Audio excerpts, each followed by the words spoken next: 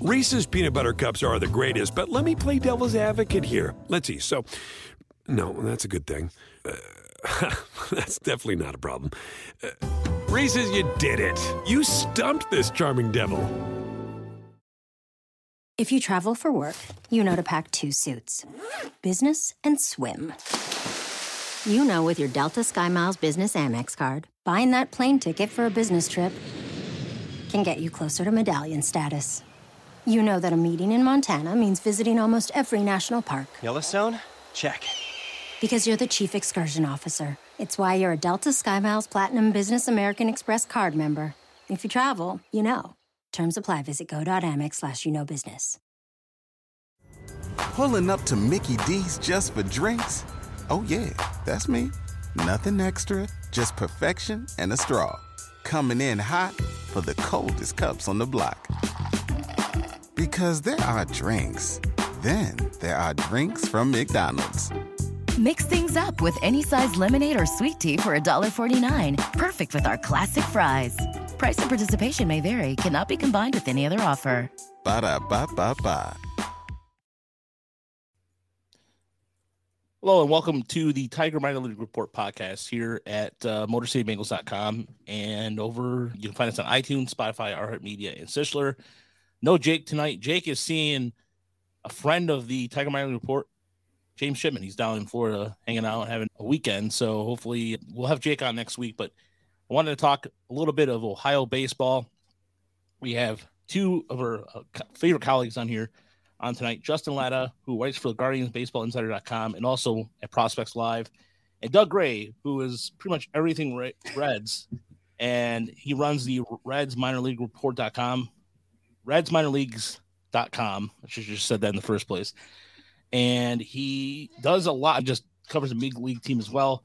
And there's a trade out today that we'll discuss a little bit that I'm not sure how Doug feels about it. I saw his write-up, but I don't know if there's any anger behind that write-up or he's just waiting to see what happens. But welcome, gentlemen. How you guys doing?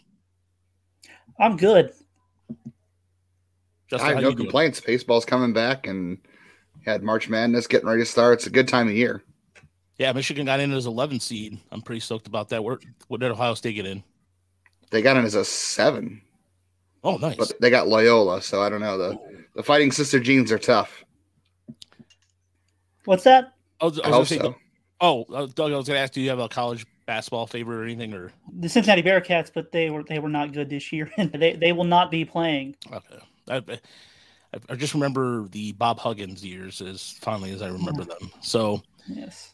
But let's get into the trade that happened today for the Reds as Sonny Gray goes to the Twins, and it was expected. I thought the Tigers would make a play at it, but I guess I was wrong. And the Tigers are unpredictable when it comes to that, but they acquired top pitching prospect Chase Petty, and this was a trade that kind of, I don't know, to me, caught me off guard. Francis Allegro also goes the other way. And Doug, let's start with, what were your first impressions of this trade? I think that I speak for most Reds fans, anybody that covers the Reds. It just feels like from the front office and ownership, another situation where they're just cutting as much salary as they can. They put Wade Miley on waivers for some reason to save $1 million and lost him to the Cubs right before the lockout happened. And they traded Tucker Barnhart, which I'm sure you guys are aware of, for, with all due respect, for a player who has not performed at all in the minor leagues. You can say that they wanted to cut salary there. I think they also did that because they were opening up a spot for one of their catchers, Tyler Stevenson, to take over the job more full time. But I mean, it just seems that the Reds are trying to cut as much payroll as possible. And I think that for the most part, that's the way a lot of people are looking at this from the Reds perspective. I do think that there's not enough people giving as much credit to Chase Petty as they should. He was a first-round pick last year. Now, he is far away from major leagues. He's still just 18 years old for a couple of more weeks. And you're always going to have that risk with high school pitchers, even high school players in general, but even pitchers more so, just because pitchers get hurt and you never know what's going to happen when they come back, even though we've come a long way in the last 2 decades with Tommy John surgery and even shoulder repairs. But you just don't know. There's so many hurdles for high school pitchers to overcome from the time they're drafted to the time that they reach the major leagues, if they even get there. If you're going to really dream on a prospect, it sounds like Chase Petty's the kind of guy you want to dream on. He's been up to 102 miles per hour with his fastball. He sits mid to upper 90s, good movement, good sink. which in Great American Ballpark, that really matters because any fly ball could land 20 rows deep because, well, that ballpark is just a joke. He's got a really good slider and a developing changeup. There's not any issues, so to speak, with his repertoire. He does have some, I guess, how do I want to put this? His mechanics aren't exactly great. There's definitely some effort in his delivery. And when you mix that with somebody throwing that hard, you can understand that this is really a very high risk, high reward kind of player that you're acquiring for the Reds. And I think that the biggest thing that really sits wrong with me is, especially with the expanded playoffs, the Reds are a fringe playoff contender right now as things sit. They could have added players and really added some realistic expectations that, hey, this could be an 85-win team, which when you're putting 12 teams in the playoffs, that's a realistic contender for the playoffs. And instead, they're moving in the opposite direction. And the guy that they did acquire is, I mean, at best, 4 or 5 years away. Especially, too, Doug, look at the rest of the division. The Pirates are not going to do anything. The Cubs have I don't know what the Cubs are going to do. They cut payroll, too, a little bit. And they're more interested in getting their gaming casino thing up, or their book up at Wrigley Field right now currently. And then I was thinking about the Cardinals signed Drew Verhagen, which Chris and I were like, that caught us off guard, but it seems the Brewers are going to contend this year again because they have a really good pitching staff. But you're right. I think with the Reds could have upgraded a little bit here and there and stay in contention in a really, I think, down NL Central. But Chris, you were saying earlier, you and I were texting about this, there's some reliever risk to him, correct? Yeah, I mean, there's a lot of reliever risk to him. I think that was the main reason. High schoolers who throw that hard don't come around very often. They used to come around never. They come around more often now. The Reds had one in Hunter Green. But yeah, it's just pure stuff. Chase Petty is electric, but there's a lot of effort to his operation, and at his age, and he doesn't have a ton of projection remaining, as they say. Like his body, he's already like buff and looks like he's going to be as big as he's going to get. And that's the thing. I could see a rebuild on the fly for the Reds. If you will, they've got Jonathan India. They've got some interesting young pitching come up. I mentioned Green. They've got Lodolo. I could see, hey, Sonny Gray they had him for this year and one more year, I believe, with a team option. I could see them saying, hey, let's get something for him right now. Get somebody who can help us in the next couple of years. But as he was saying, that Petty is several years away, unless they just fast track him as a reliever, which kind of then deadens the value of him. Yeah, it was. We've seen this across baseball now where teams are trading for guys at the lowest levels or the lower levels to try to get more upside. But this one felt like it did it. It felt like a weird salary dump for too much risk. But time will tell. Maybe they really loved Chase Petty and couldn't get him last year. I don't know. Yeah, the Reds had a press conference today, and their general manager, Nick Krall, mentioned that they did like him in last year's draft. They thought that they had a chance to get him with their supplemental first-round pick. They went 30th overall. Petty actually got drafted 26th, so he wasn't there for them when they had their second pick. It's a guy that they felt that they had a chance with. They had done a lot of background on him. Their local area scout really liked him. So it seemed that they had done their homework and they really did want him, and they've wanted him for a while. It seems that they were very happy with the pickup. Like you said, it just seems like there's a lot of risk there. And it feels like they should have gotten, I don't want to say something more for Sonny Gray, but something that maybe could help a little bit sooner with still plenty of upside given what Sonny Gray brings, and that he realistically, he doesn't make that much money. So he's a bargain even if he doesn't perform as well as he has performed the last couple of years. And Justin, from your perspective, team up north a little bit, what was your initial thoughts of the trade this afternoon? Yeah, I had to agree with Chris. It's a lot of risk for giving up a lot. Sonny Gray is a solid pitcher. It's a very dependable arm. And I agree with Doug. The Reds are definitely on the fringes of being a playoff team. One or two moves, I think, could have put them easily being one of those 12 teams. And like you said, that's not a division that's particularly great right now. This is the last year of the unbalanced schedule. They could have taken advantage of the Pirates. And it's interesting that they went for a guy that might help them in 2025. The Pirates are going to be on the upswing by them, maybe finally. And you're competing for down the road with that. If that system flourishes the way we think it could, your goal now is to compete with that. That's very strange. I really think they could have made one or two moves to be on the fringes of the playoff. I mean, I like Chase Petty. It's a good arm. But like Chris said, it's a ton of risk. Especially I'm sorry, go ahead, Chris. Yeah, I just wanted to you make your point. I was just going to say we might want to touch on it from the Twins' perspective because that's going to affect two of our teams. I thought it was a great trade for the Twins. Like, absolutely. You're getting Sonny Gray isn't the most durable guy in the world, but he's been a pretty darn good pitcher for, I don't know, 7-8 years now. They got themselves a mid-rotation starter at a reasonable salary, and they gave up.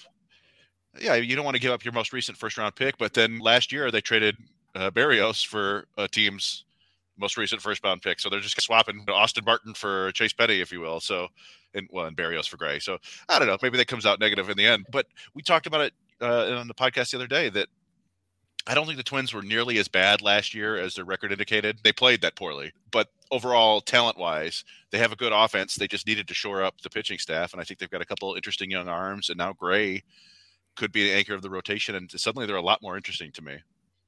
Yeah, the one thing you have to wonder is if Josh Winder is over his shoulder issues, and maybe that's why they went with Gray, because I believe that last year he only pitched a few innings in AAA, shut down.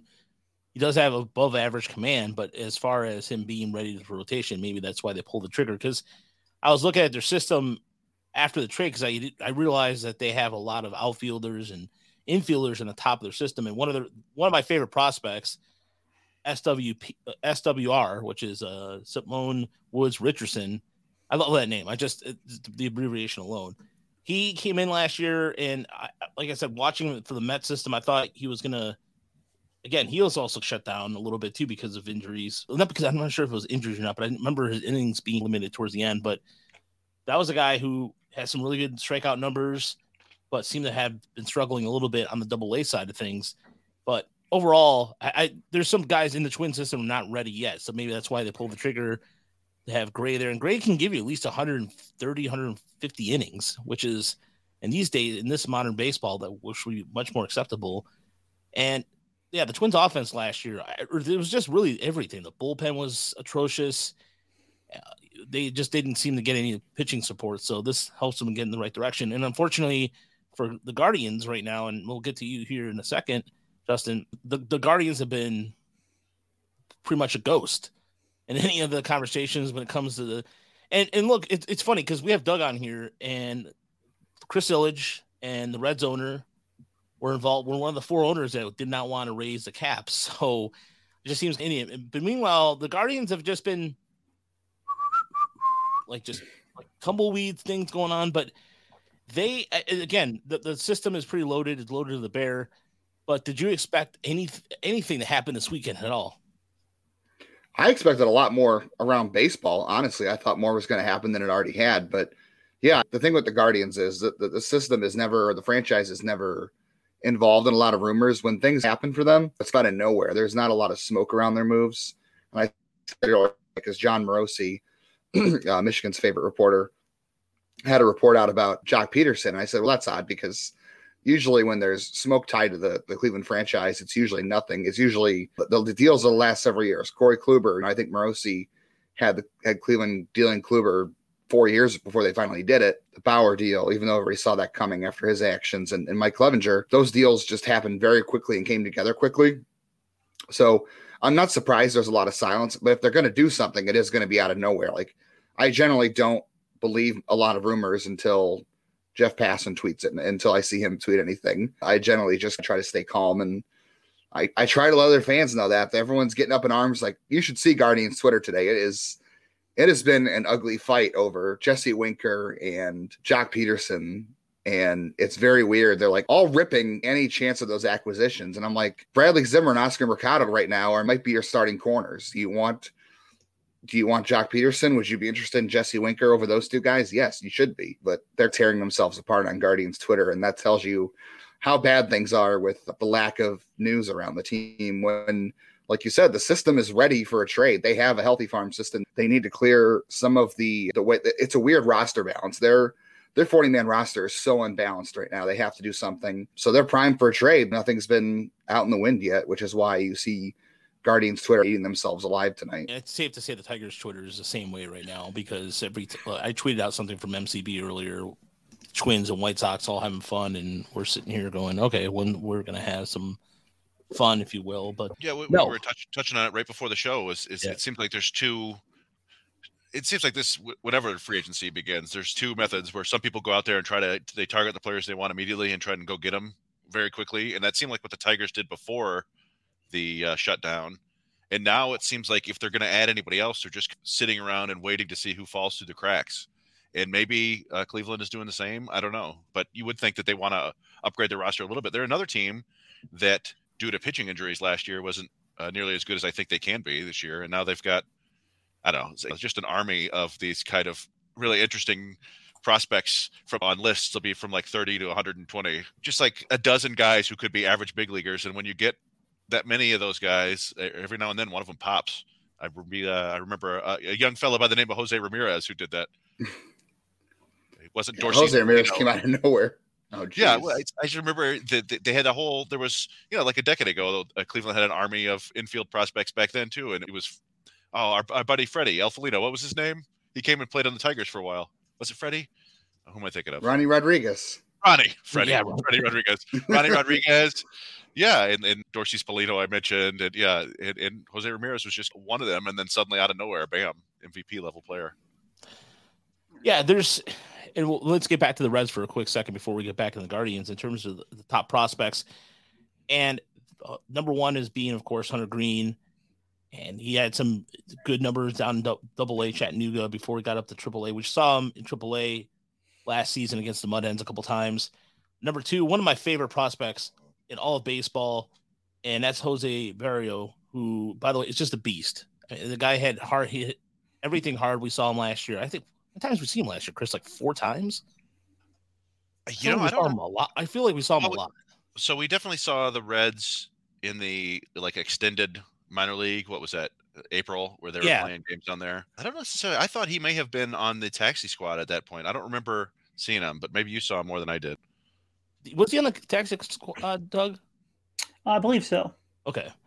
And then coming in at number 3 was, we mentioned earlier, Nick Ododo, who was on a Baseball America podcast recently talking about his game and electric stuff. Ellie De La Cruz coming in number 4, and at number 5 coming in is Graham Ashcraft. So in terms of these guys that are on the top 5, Doug, which ones are ready to go or essentially close to ready to go, and who can contribute in 2022? Realistically, all of them except for Ellie De La Cruz. He's probably going to be in high A this year, and then just depending on how he plays and performs, go from there. But the other guys, they've all had plenty of success in Double-A. Hunter Green had plenty of success in Triple-A. He had 2 really bad starts. His first start, the wind was blowing out at 30 miles per hour, giving up 4 home runs in his Triple-A debut. And then his second to last start of the year gave up 6 runs in 4 innings. But outside of those 2 starts, I think his ERA was like 3.15 in Triple-A last year. He had 2 starts that really skewed his ERA in Triple-A, but I think he was also the youngest pitcher in Triple-A last year too. David Bell said today in his press conference that he thinks that Hunter Green's ready. And with the trade, they've now got 2 open spots in the rotation, assuming the other 3 guys stay healthy. And I think that it's going to come down to probably at least one of Hunter Green, Nick Lodolo, and Graham Ashcraft. One of those guys is going to win a spot in the rotation. I'd be absolutely shocked if one of them didn't. And I think there's a decent chance that 2 of those guys could. I think it's a big ask to go into the season with 2 completely flat out, never had any big league experience guys in your rotation. But the Reds probably figured that into their calculus already when they decided, hey, we're going to trade Sonny Gray and let Wade Miley go on waivers. They had to feel at least a little bit confident in those guys that they had in Double-A and Triple-A last year. They could possibly go with Jeff Hoffman, who they went with last year early on, just to buy him some time and see what happens. But that's a tough sell for me right now, just because we saw what he could do, and he's a guy that he's a swing man starter who can fill in for you if you need it. But when you've got those other options, do you really need it? The only reason that you would go with that is if you really wanted to play those service time games. Like it'd just be too tough to sell to the fan base and anybody who's watched all of these guys pitch that Jeff Hoffman's going to be a better option than one of those 3 guys. And that's ignoring a guy like Tony Santillan, who he's been a starter his whole life until last year when the Reds needed bullpen help, and he came up and pitched well out of the bullpen.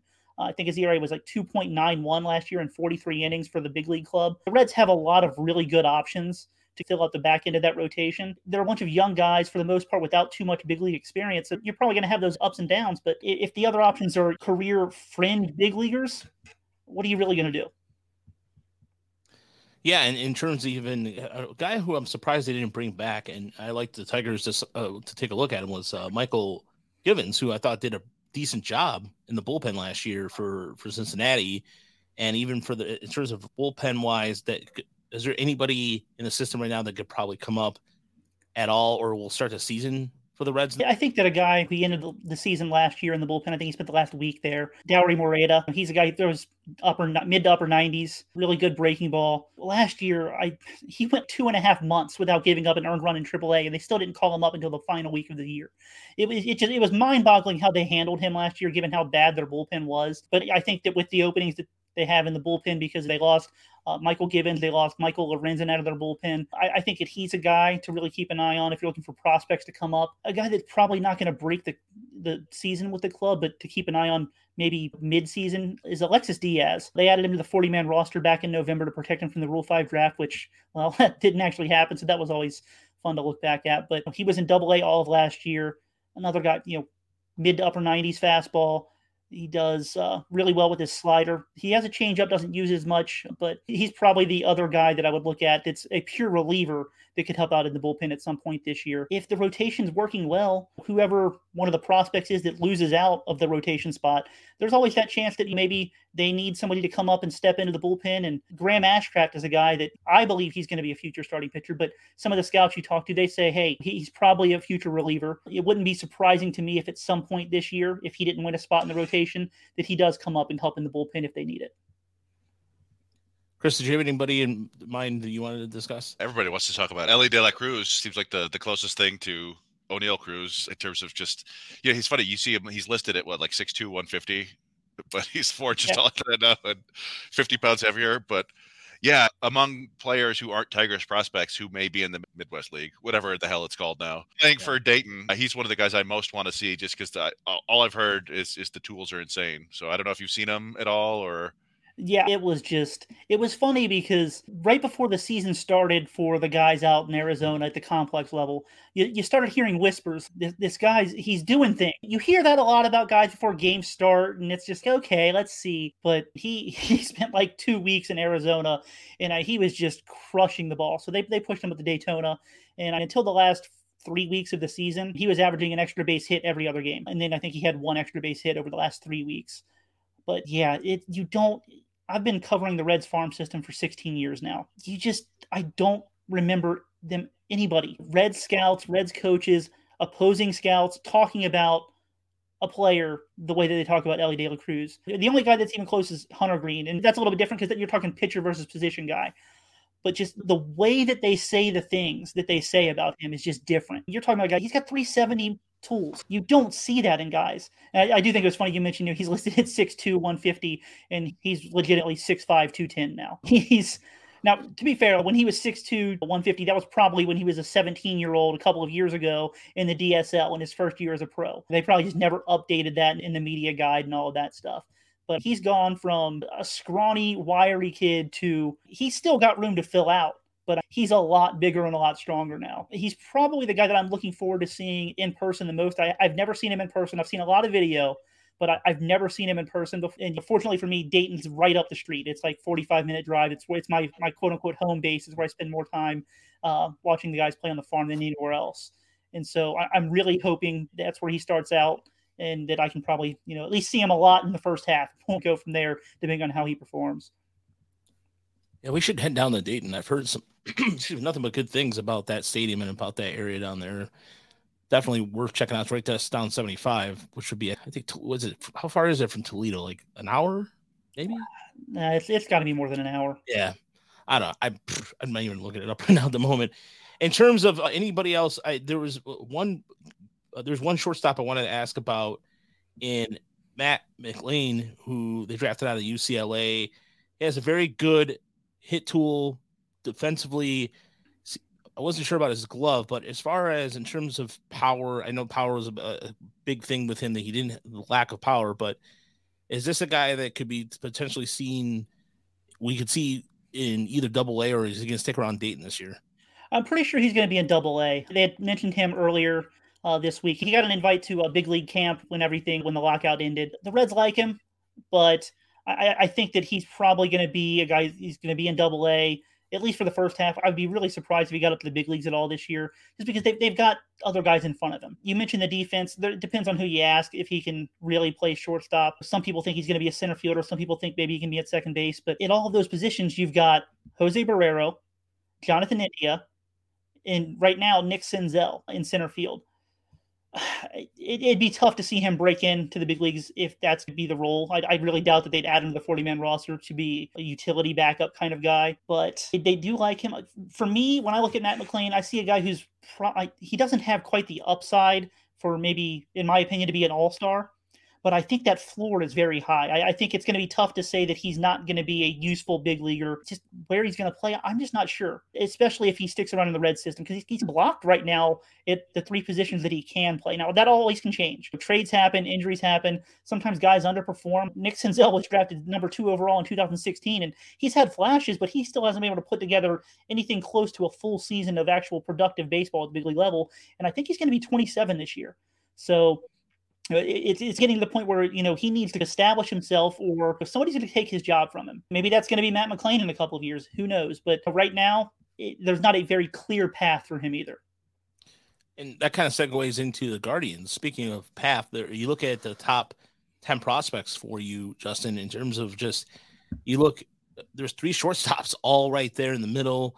And there's a question of, are they sticking the shortstop, or are they going to go in the infield? And your number 3 shortstop, and that moved up quite a bit, and 4 spots overall, was Brian Rocchio.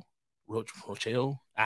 Totally butchered. Rocchio. Rocchio. Okay, sorry, Rocchio. Yeah. And then right after, you had Tyler Freeman and a guy we saw last year in Gabriel Arias.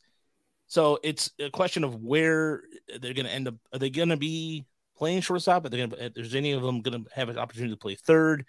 And if so, what do you do? Because you have 3 guys who are in the 50-55 range there in terms of prospect level, and that's a pretty good problem to have. Yeah, they haven't been shy about keeping guys in the middle of the infield. They've moved them all around, except for Arias. He's about the only one who hasn't moved as much. He's played mostly shortstop, but Rocchio played second and third. Tyler Freeman has really stuck at shortstop and second. He doesn't have the arm for third. He barely has the arm for short. So I think that'll be somewhere they move. Rocchio can play anywhere, and they've got other guys as well, but they don't even know who their shortstop is. I guess it's going to be Amed Rosario, but that's not a long-term fit, obviously. It's really hard to see. They have Andres Jimenez maybe playing second. There's Owen Miller. They don't have answers on any of these guys at the big league level. I think Amed Rosario is still young enough where you think he had a decent year last year. He hasn't quite ever had the success we all thought he would as a prospect. The talent's there. He isn't that old, even though he has 1,000 career plate appearances now, which is, generally a good bar to see where a guy is, but they're still sticking with him. And the weird thing was they played Cesar Hernandez at second base last year. They didn't need to do that. They had guys they needed to take a look at, and they didn't. So now they're stuck answering the same question is, okay, who's our shortstop? Because it's probably not Amed Rosario for the next 7 years. Is it Andres Jimenez? Is Owen Miller, who was a big prospect this time last year for them, is he a future big league bat? Is not, where does Jimenez play? These other guys, there's a lot of questions. So if you think they go into spring training with Rosario at short and Jimenez at second and Owen Miller is maybe in there, and I guess Yu Chang is still a thing, but that puts Arias back at shortstop in Columbus, and that pushes Rocchio down back to Akron along with Freeman. So you're keeping these guys pushed down in the upper minors when Freeman missed a lot of last season with another shoulder injury, unfortunately. Arias played all year at AAA. They really pushed him. He skipped AA essentially with a time off in 2020, and they were extremely aggressive. He played pretty well, all things considered. The approach leaves a little bit to be desired there. Given his age, look, there were guys drafted last year that were older than Gabriel Arias, and he's in AAA. And I think it's high time for them to give some of these guys a look. And if they're not going to, they need to use them in trades as prospect capital to improve the big league club. It's just they keep pushing these guys to the minors, and it's so strange to see how, I don't know if it's risk aversion or what it is, but like I said before, this system is as healthy as it's been in a long time. They've got to find places for these guys, whether it's on their own club or to use them to supplement the roster in other ways. Chris, did you want to have any follow-up with that? Oh, no, you mentioned we saw Arias. We got a great look at him. He went. He must have gone 3 or 4. Just, you may have been at that game. I don't know if that was the game we met you that down there where I remember him robbing. This would have been Toledo. I don't know if it was in any event. I just remember him. Yeah, he got 3 or 4 hits and made multiple great defensive plays, including I want to say one where he absolutely robbed like Grayson Griner of a hit, but then Grayson Griner's 6'6" catcher. He's not exactly speed burner, but still, yeah. I mean, he didn't. Like, I don't know. You look at his numbers and they don't really jump off the page at you, but he's one of those guys in my mind that I think of. Yeah, he's got the skills and the ability to be at least an average big leaguer. Maybe in his case, it would be more of a roving infielder. I don't know. But if they think that they want Rocchio to be their starting shortstop, but I don't know. Like you said, they've got so many of these guys now, and they have the ability to probably package a few of them together and get better at the big league level, but it's always tough to figure out which ones to keep and which ones to move. It seems like to me it would be tough, but that's why you stockpile them. And then you figure even if you move the wrong one, you've got somebody else in the pipeline. That's what they've learned anyway. And what the Guardians have is a wealth of infielders, which the Tigers, if you look at it in the grand scheme of things, on the top. Outside Ryan Kreidler, you have Cody Clemens, but it just seems like at the Christian Santana's got some hype to him. But there are some people at people from Baseball America say that Santana's gonna be the real deal. But until you really can't say anything until he gets to Double A and see what happens from there. But there was one guy too that I saw in September last year that I saw moved up your board pretty quick. That was Steve Kwan, who had a really good year last year. Batted over 300. He batted 328 in 2 stops, 12 home runs, 44 RBIs. Talk about him a little bit and why has he moved up so quickly, and what's in terms of he's been in the system for 4 or 5 seasons now. So what's changed with Kwan? Yeah, really, it's the addition of power to his game, and it's not that he's added strength or is hitting the ball harder. If you looked at his exit velocities, you would think that he's got 20, 30 grade power. So we're not looking at a guy that's putting out 95 mile an hour smokers. This is a guy who he changed his batting stance. He's a little more upright in his stance now, and he's really embraced the pull side power. And this is what really led to Jose Ramirez's breakout. Is he was a hitter similar to Stephen Kwan in the minors, where he was hitting the ball the other way, using his speed, getting extra base hits. Kwan doesn't have as much speed or hasn't been as good a base runner as Ramirez. But the thing that Ramirez really took off was he learned how to pull pitches on the inner half. He took advantage of Cleveland being a progressive field, being a friendly park for left-handed hitters. He learned what Jose Ramirez probably averages 90, 91 exit velocity, nothing special. Kwan's probably not even quite there, but he has really embraced that inner side, that pull side power in the inner half, and it's made a difference for him. And I'm not saying he's going to be Jose Ramirez, but now you're talking about a guy who had maybe 5 home runs at his max to a guy that can hit 15 to 20, and he's got a tremendous approach. He had the lowest swinging strike rate of any batter in the minor leagues last year, so plenty of contact. He needs to learn to use the speed a little better on the bases. He's not a great runner, but he's definitely a left fielder, maybe a center fielder, definitely a left fielder in terms of arm. That's the only negative I can say about him. But yeah, the approach and a little bit of added pop to the game. When you go from a guy who can get on base at a 350 rate with 5 homers to a 15 to 20, that changes your profile dramatically. Yeah, it's it's good to see that. Chris, go ahead. Sorry. Yeah, no, he's reminiscent, not reminiscent, but like it's a lot of people have talked about Nick Madrigal, who was his former teammate at Oregon State, I believe. And Nick Madrigal is just this kind of weird player who has this elite ability to put the bat on the ball, but he doesn't have any power. But if you take somebody who has that ability and controls the strike zone so well and add 10, 12, 15 home runs, suddenly you get a lot more valuable. And that's what happened to Kwan. And it's really interesting to see the disparity in some of the rankings. Like just industry-wide, you look at Fangraphs, I think him as a top 100, maybe top 50 prospect overall. And top 100. I think that Baseball America has him 27th in Cleveland's system. Yeah, it's one of the things, too, about the Guardians system that I particularly – they've always known for pitching, and it's always been a system that has a way of developing pitching, i.e., Shane Bieber, there's so many other, there's Clevenger, there's so many examples of that. And right now, in terms of system wise, where does it stand right now with pitching, Justin? And do they have some secret arms again, where they're just going to turn out some dudes who's going to win a Cy Young out of nowhere, and we're all just going to sit there and go, that's the way they do it? I don't know if they have another Cy Young winner down there. I don't know if you guys got a chance to see Daniel Espino last year. He's just very, very special arm. Well, sorry. I'm sorry. Go ahead. Sorry. Yeah, a very special arm. I don't know where he ends up. He's a lot like Chase Petty in a way, where he's one of those high fireball right-handers out of high school. There's relief risk there, but if everything breaks the way you hope, he can be a Cy Young winner, a top of the rotation kind of guy. There's a lot of frustration with his command. I liken him to Ubaldo Jimenez a little bit. You get those flashes of just really brilliant starts, and then you get some starts where he just can't find the strike zone, and the stuff is just all there, but you really want to see some better pitching. So he's got a lot of ways to go in terms of command and control. But the arms are as good as they've been. They really had a bad year last year in terms of major league ready arms. They were throwing out guys that had no business being up there. All 5 guys in the rotation were hurt or struggling, if you include Tristan McKenzie, and they were caught off guard by not having upper level depth. So now they have Connor Pilking. They've got a lot of guys at that AAA level that should be ready to contribute this year that they added to the 40-man roster. Cody Morris was hurt a lot of last year, but he came back in the second half and he was dynamite. I'm curious to see what he can do this year. The biggest question for him is going to be health. He's got some relief risk to him because of his injuries and ability to hold stuff late in the games. But I think he's a guy that relatively could be a mid-rotation guy if, he does somehow for the first time find a little bit of health. Tobias Myers is on the 40-man roster. They got him.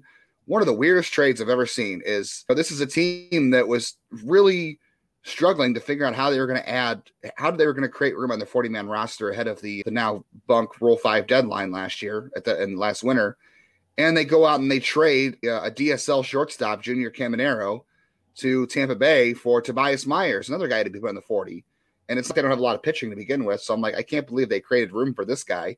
So they must really like him. I'm excited to get a look at him. A couple arms that are not on the 40 that I really like, though, are Peyton Battenfield. They got him from Tampa Bay last year in the Jordan Luplow deal.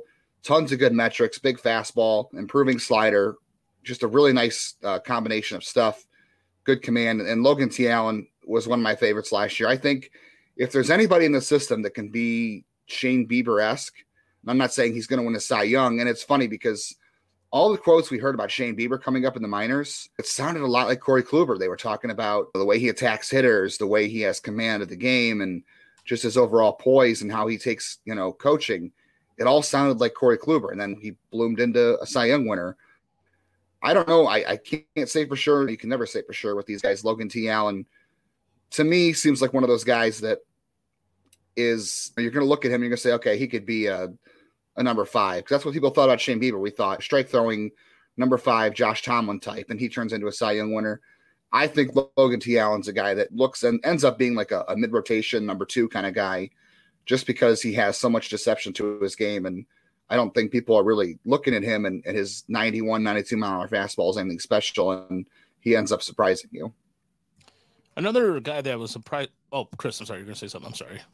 Oh, no, it's just, there's a dude they took, I think, in the second round last year, Doug Nikhazy, who felt like 100% a Cleveland pitcher pick to me as a guy who he had success in the SEC, never had like crazy over the top stuff, but threw a lot of strikes and got people out. And he's another one of those guys. It wouldn't shock me if they find the magic sauce and suddenly he's sitting 94 and striking out 150 people and walking 4 every year.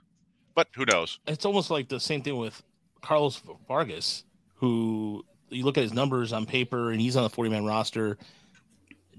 Justin, I guess they know something we don't know about Vargas. Vargas, I don't know. He missed a lot of time. So last year he had Tommy John, but they added him before that. One of those guys that just took a little while to develop to get to out of the complex leagues, but guy who can throw 100. He averages 95, 96 in the fastball. The slider is, for me, plus right now. I think the changeup can evolve in 50. So he's got 3 pitches that are easily 50 to 60. He just needs some work on the command and control. It's not too far off. The only really issue with this fastball is it doesn't miss a lot of bats. It's one of those fastballs that has weird shape and really induces a lot of soft contact and a lot of broken bats. The high velocity is really good. The slider's good. I said last year I thought that he could be a reliever for them last year. He was Omi in short season ball in 2019, but of course he had Tommy John last year. I wonder if they'll go the relief track with him just because of the time missed and the stuff and the issue with control and command. There is some effort to the delivery as well. He's got 3 pitches that could be 50 or above. And the guy that came over from the trade last year from San Diego, Joey Cantillo, had a hip injury last year. Correct me if I'm wrong. And where does he stand right now? I know you dropped a little bit in your prospect standings. Yeah, we tried not to drop him too much. A lot of weird things happened last year, especially after everybody missing 2020. For Cantillo, missing 2020 hurt, and then he missed most of last season. A guy that was Rule 5 eligible this year. Obviously, that's not happening, but he came back and he was throwing a little harder than he did. I think when he was with Fort Wayne in the Midwest League, he was throwing about 89, 91. I think when he came back last year, he was more 91, 94. So that was good to see, but we don't know if that's going to hold up over the course of 150 innings yet. The changeup's still really good. The Vulcan changeup grip that he has still looks great. The curveball still needs to progress forward. He needs a little more velocity on that. He added a cutter hybrid slider kind of thing. That's something Cleveland has done with a lot of pitchers. Tanner Burns, who was their first rounder in 2020. Cody Morris, when he came back, had a hybrid cutter slider. And then Joey Cantillo did. That's some kind of pitch there they must be putting with guys that have certain arm slots and certain grips they're able to handle this hybrid cutter slider thing. So he's got an additional pitch now and the plus changeup. The command was not good last year when he came back, obviously very rusty, but very beneficial to the Guardians that there was no Rule 5 draft, because if I'm some other team, I'm stashing him. I like the upside still. Yeah, I thought that was a really good pull there by the Guardians last year to get him in that trade, and knowing full well how they will develop. I know he was really highly regarded in the Padres system. So, Doug, back to you real quick in terms of guys that who's a guy that you expect to be a surprise to come up this year or just make their way up the minor league ladder for the Reds this season? Now, there's three shortstops that are lower down in the system. We'll start off with Jose Torres. He was the Reds' third-round pick last year out of NC State.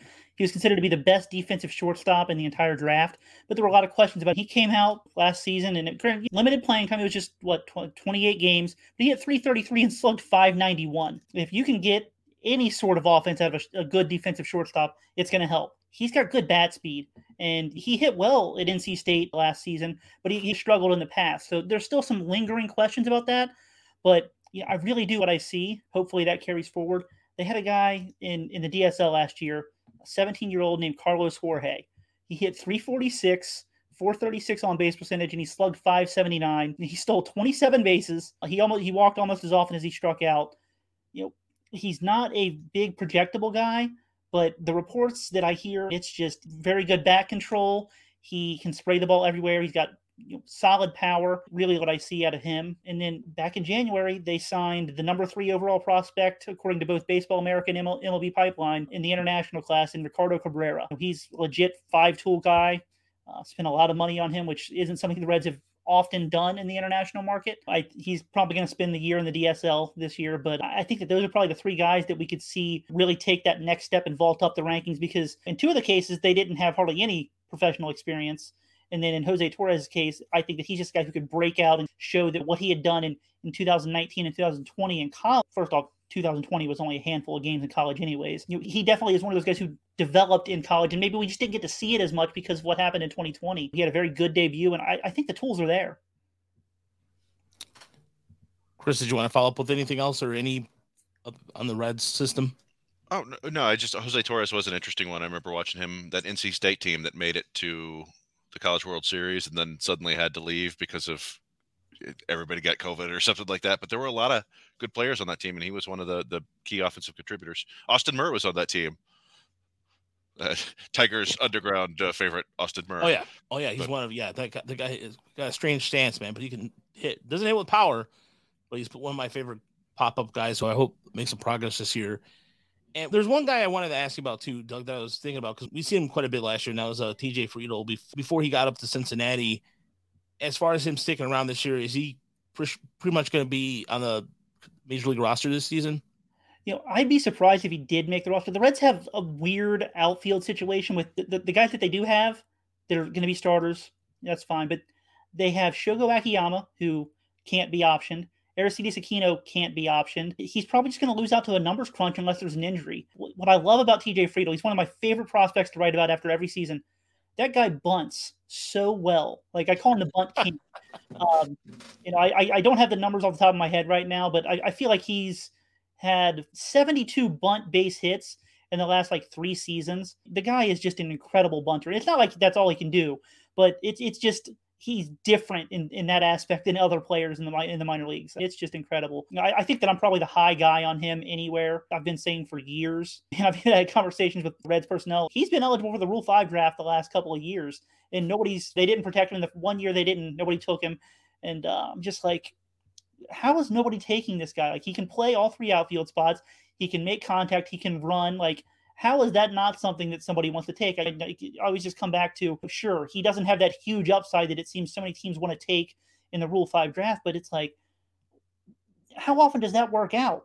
Like, you usually don't end up getting anywhere near that kind of production from somebody. They'll take these guys in low A because they throw 98 miles per hour, but they have no idea where the ball is going, and then they end up returning them on March 26th. Where you could take a guy like Friedl, and you've got a solid bench player with maybe a possibility to start in center field for you if you need it. I personally love TJ Friedl. I do think that he's probably not a first-tier starting center fielder, but I really do think he's got enough ability to start for center field for some teams in Major League Baseball. But again, I don't think it's going to be with the Reds this year, just because he's got options and other guys don't. So unfortunately, that's just how the game works sometimes. And with Friedl, what I liked about his game, you mentioned it, how he can play all 3 positions. And the Tigers right now, as far as the outfield goes in AAA and AA, Chris, I'm drawing a blank here. Outside of Riley Green, who we probably know may start the year with the team, the outfield depth drops off a little bit. Have to focus on the guys who, the prospect fatigue guys, or the older, like Daz Cameron may be in Toledo, Victor Reyes may be in Toledo. You mentioned Riley Green. Jacob Robson will probably be in Toledo. These guys who've been around for a long time. You could hope that maybe Daniel Cabrera figures it out at the plate and then moves up to AAA this year, or Eric De La Rosa keeps improving and makes it up to AAA. But yeah, there's not a whole lot of excitement in the outfield right now. It's Riley Green is super fun, obviously. And Akil Baddoo was awesome in the big leagues last year, at least awesomely entertaining. He's still got some steps to make, but yeah, it's a little bit thin after that. So I don't know. Maybe they look for some trades. Yeah. And that's why I think with the ability for him to play all 3 positions, and that was a guy who I was thinking about maybe the Tigers could take in the Rule 5 draft, but lately the Tigers have been doing nothing but in terms of course, there's Victor Reyes, and there's Akil Baddoo, but maybe they were going to go pitching because right now the Tigers don't really have a lot options for left-handers at the moment outside of Soto that can go to, and they don't really. I mean, Miguel DePozo. No, I just from a topical, from what I've seen, I don't know if DePozo would be something that would be around. And yeah, and then we don't know what's going to happen with Brian Packard this year. Brian Packard, there is some prospect fatigue with that too, because everybody, even myself and Trevor Huth, Brian Packard all day, and then he had some back injuries, and we've talked about this. I feel like we've broken record. When you have a bad back, it lingers because it affects everything you do in your swing, everything. And so that's where I think the Tigers, we'll see what happens this year if he's healthy or not. And I also, you think about another guy too, Carpenter. Those guys are org guys. They have some serious org guys right now at the moment. But yeah, TJ Friedl. What do you want from him, Doug? Just if you want some money to recuperate. If you're going to give me some money, sure, go. I don't think that the Reds are going to be too thrilled about that, but I got bills to pay, so sure, you guys can send me some money and I'll see what I can do. Yeah, try to help get some better where the water doesn't run off on your house. Yeah, I'm trying to buy me a farm, and those aren't cheap. And so, Justin, before we end it out here, a couple of things in terms of other prospects to look out for in 2022. Is there any names? Is Will Benson going to be something? One of my favorites to watch, and I watched a lot of it when I was doing those Prospect Live recaps, was Oscar Gonzalez. And he seemed like he was – I know your eyes went, what? I just remember that he was very streaky at times, but yeah, somebody mentioned in the chat Parker Meadows. Parker Meadows, look, I'm just going to say about this Parker Meadows. I have to see what he does. This is a make or break year for him. If he starts the season at Erie, that's a good sign. If he starts at West Michigan and struggles again, honestly, I like Parker Meadows' upside. I do. But it just really depends where he starts. But so, anyways, back to Oscar Gonzalez. Justin, are you a fan of him? Or he's got more potential as a major league hitter now than he did a couple of years ago. He made a change to his swing last year where he got a little more separation from his hip to his hands, and that helped him make better swing decisions. He was connecting on breaking balls a little more, or he was able to have better pitch selection because of it, or identify pitches earlier. So he hit more home runs last year. He had a career high in home runs. The problem with him, though, is he swings the bat like he thinks he's Vlad Guerrero Sr., where he doesn't think he needs to walk because he's a great power hitter, and he has above average raw power, plus raw power, really. But the approach is so bad, and he's not getting on base via the walk. He's not really a viable defensive outfielder. He's got a good arm, but he's very limited in his range, and he's not a great runner. So the value for him is the low end DH. He's going to hit maybe 25 home runs at the big league level, but you're talking about a guy who's going to get on base at, a 310 clip, 320 in the best year. So this is a relatively low end DH role. So I don't think the value is really there. Until last year, I did not think he was a viable big leaguer. The power was definitely there.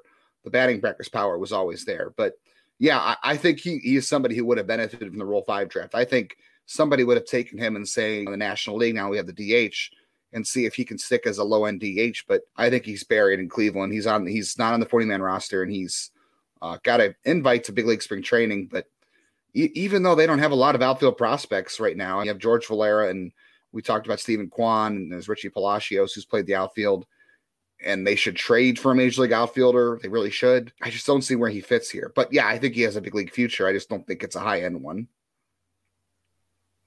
That was a name, I don't know why, but it always stood out in Akron. There was some nights where he was hitting the ball in Akron, and that's why I was curious if he was anything legit outside of seeing some of the numbers. And I didn't get a chance to see him in person. But no, and in terms of anything else, guys, before we get out of here, anything you want to plug? Doug, I know you do. By the way, I am a big fan of how you do your site and your Patreon, and tell Tiger fans out there exactly where to find you and why your Patreon, if you're even into the Reds, you should be, if you live in Ohio, south of Cleveland, of course, or for that matter, maybe you grew up big fan of WKRP in Cincinnati, or you're a fan of the Bengals, or whatever the case is. I don't know. But either way, Doug, take it away. Your site as much as possible. Yeah, so I'm everywhere. I cover the Reds farm system for Baseball America. That's just once or twice a month, depending on what's going on. I cover the Reds farm system daily at redsminorleagues.com. During the season, I think that the Patreon does really well. I give daily updates of everything that goes on every night in the farm system. All 5 teams, or all 6 teams, down from the DSL all the way up to AAA. Lots of extra information that you don't get on the site, and it gets emailed to you every day. It's $4 a month. Patreon.com/RedsMinorLeagues. If you're one of the, I'm going to guess, 5,000 Reds fans that happen to be watching this, right? That's the numbers you guys are doing? Yeah. And then I cover the Big League Club over at RedLegNation.com. And yeah, it's a full-time job, guys, but it beats working on a roof, which is what I did for a couple of years before this. Yeah, it's not terrible. Yeah, I was going to say, Doug, mad respect for that, because if you make this a full-time job, it's awesome. Justin, what about you? What's going on? I know you've been doing some stuff with Prospects Live, but what's going on at the Guardians baseball site? Yeah, right now, Guardians Baseball Insider, we're making our way through the top prospect scouting reports for the season. Those are for our insiders. Definitely, if you are interested in reading about Guardians prospects in depth, we do a scouting report on top 61 this year. It might be top 62 after getting a catcher from Milwaukee today. We've got to make an addition finally. And then during the season, we're also going to have writers in Columbus and Akron, Albion, Lake County. We've got a writer in Arizona for Goodyear. We've never had a writer in Lynchburg in our history. I wish we did. So if you're listening to this and you thought, oh, I'd love to cover minor league baseball in Lynchburg, Virginia, get a hold of me at jail_baseball on Twitter. We're looking for people. Really proud of our class of interns. The last several years, we've had a couple interns go on to jobs in sports, and we're going to have some more soon. And I'm looking forward to this year's class. We've got a lot of talented media students who are going to be covering Columbus this year. And we've got people on the scene at every Ohio minor league home game, whether, like I said, Columbus, Akron, Lake County, and a little bit in Goodyear. Our subscription is $4.99 a month. There's no commitment. If you just want to sign up and read the scouting reports when they're all done for a month and be done, that's fine. We're going to have in-person reports for most affiliates all season like we always do, which is great. So definitely stick around for that. We actually are going to have a Guardians reporter this year. We didn't have a Guardians/Indians reporter last season, so we will this year. That'll be exciting. So get the good stuff. It's behind the subscription. We work pretty hard at it. None of us are full-timers. Some, like I said, some are college students. This is a labor of love for me. I'm not putting food on the table with this. I just do it because I enjoy it and I want to stay writing about baseball. I'm in the same boat with you, Justin, in terms of I'd like to make just a little money enough because gas prices, inflation, you got to just cover the cost for that and all this wonderful gear I got. I was sorting through the camera updates, and I sent Chris the rotating video. We got so it's actually I have it. Oh, it's right. I have it right here. I got a couple things this year. Thanks to our limited what we have for Patreon, but I saved up for this. I got a Pocket Radar this year, so finally get a Pocket Radar out there. It's going to be working up with the app, and we have the other thing I wanted to show is so essentially it's like a pivot head, so it moves with the camera as there's movement. So it's pretty cool if you're going to be taking video of people or players moving around. So it does it all for you while you're standing there, and it makes it easier to take video versus the shaky thing of it all. But we have a new thing that we're going to be rolling out. It's called the Wino app, or Winnow app. And that's, if you go there, it's $4 a month, and you get nightly recaps, all sorts of information, and we'll just text it to you. And we don't get your number. We don't use your number to sell anything. And so we'll be rolling that out here in a couple of weeks. So I'll talk to you guys about that if you guys are interested in giving that to your fan base, because I think it's a pretty cool opportunity to get texts and get that information right then and there after a game. But no, Justin, you always do good work. And the fact that you work with students, I've done that before with Sports Radio Detroit, and it's always a rewarding experience. And we had one writer now who works for the Royals fan side site, and she's stoked. She loves talking Royals, and even though she lives in Detroit and doesn't like the Tigers, but it's okay. It's no big deal. Whatever, it's cool. She can wax poetic about George Brett, so it's pretty cool. Chris, do you want to plug any articles or anything you got coming out the next couple of days? Nothing particular. We're just ramping up now that the actual baseball season is coming. I was thinking I might do some little article about all the former Tigers who are signing elsewhere.